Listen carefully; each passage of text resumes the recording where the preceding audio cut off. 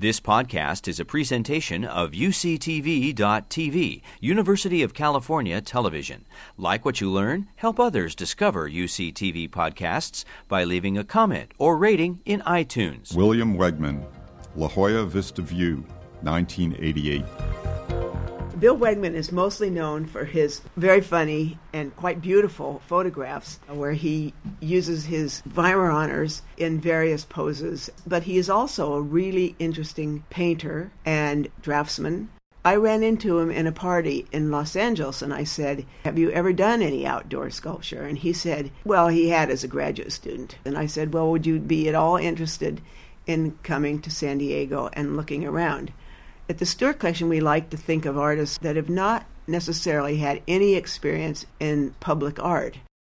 We walked around and got to the southern end of the campus. There was a hill looking out over all of this condo and commercial development. And he thought, this is kind of interesting. And maybe he would make a parody of a road sign scenic overlook. So then we went around to all the parks in San Diego and checked out what their qualities were and what the physical attributes of those things were.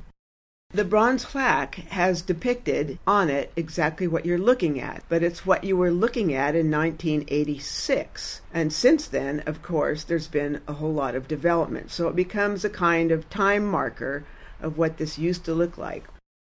It's now developed, and through that development, the greenery has come up.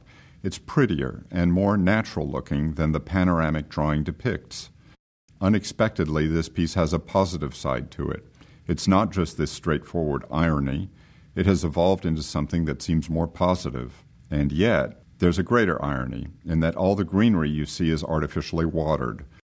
Almost all of the new vegetation you see from this overlook is watered by California's great reservoir, the Sierra Snowpack, which is disappearing faster year by year.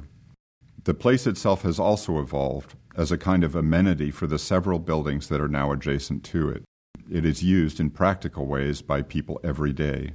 This idea has made a home for itself, as art tends to do when it's launched into public space, and done things that were not originally intended. You've been listening to a podcast by University of California Television.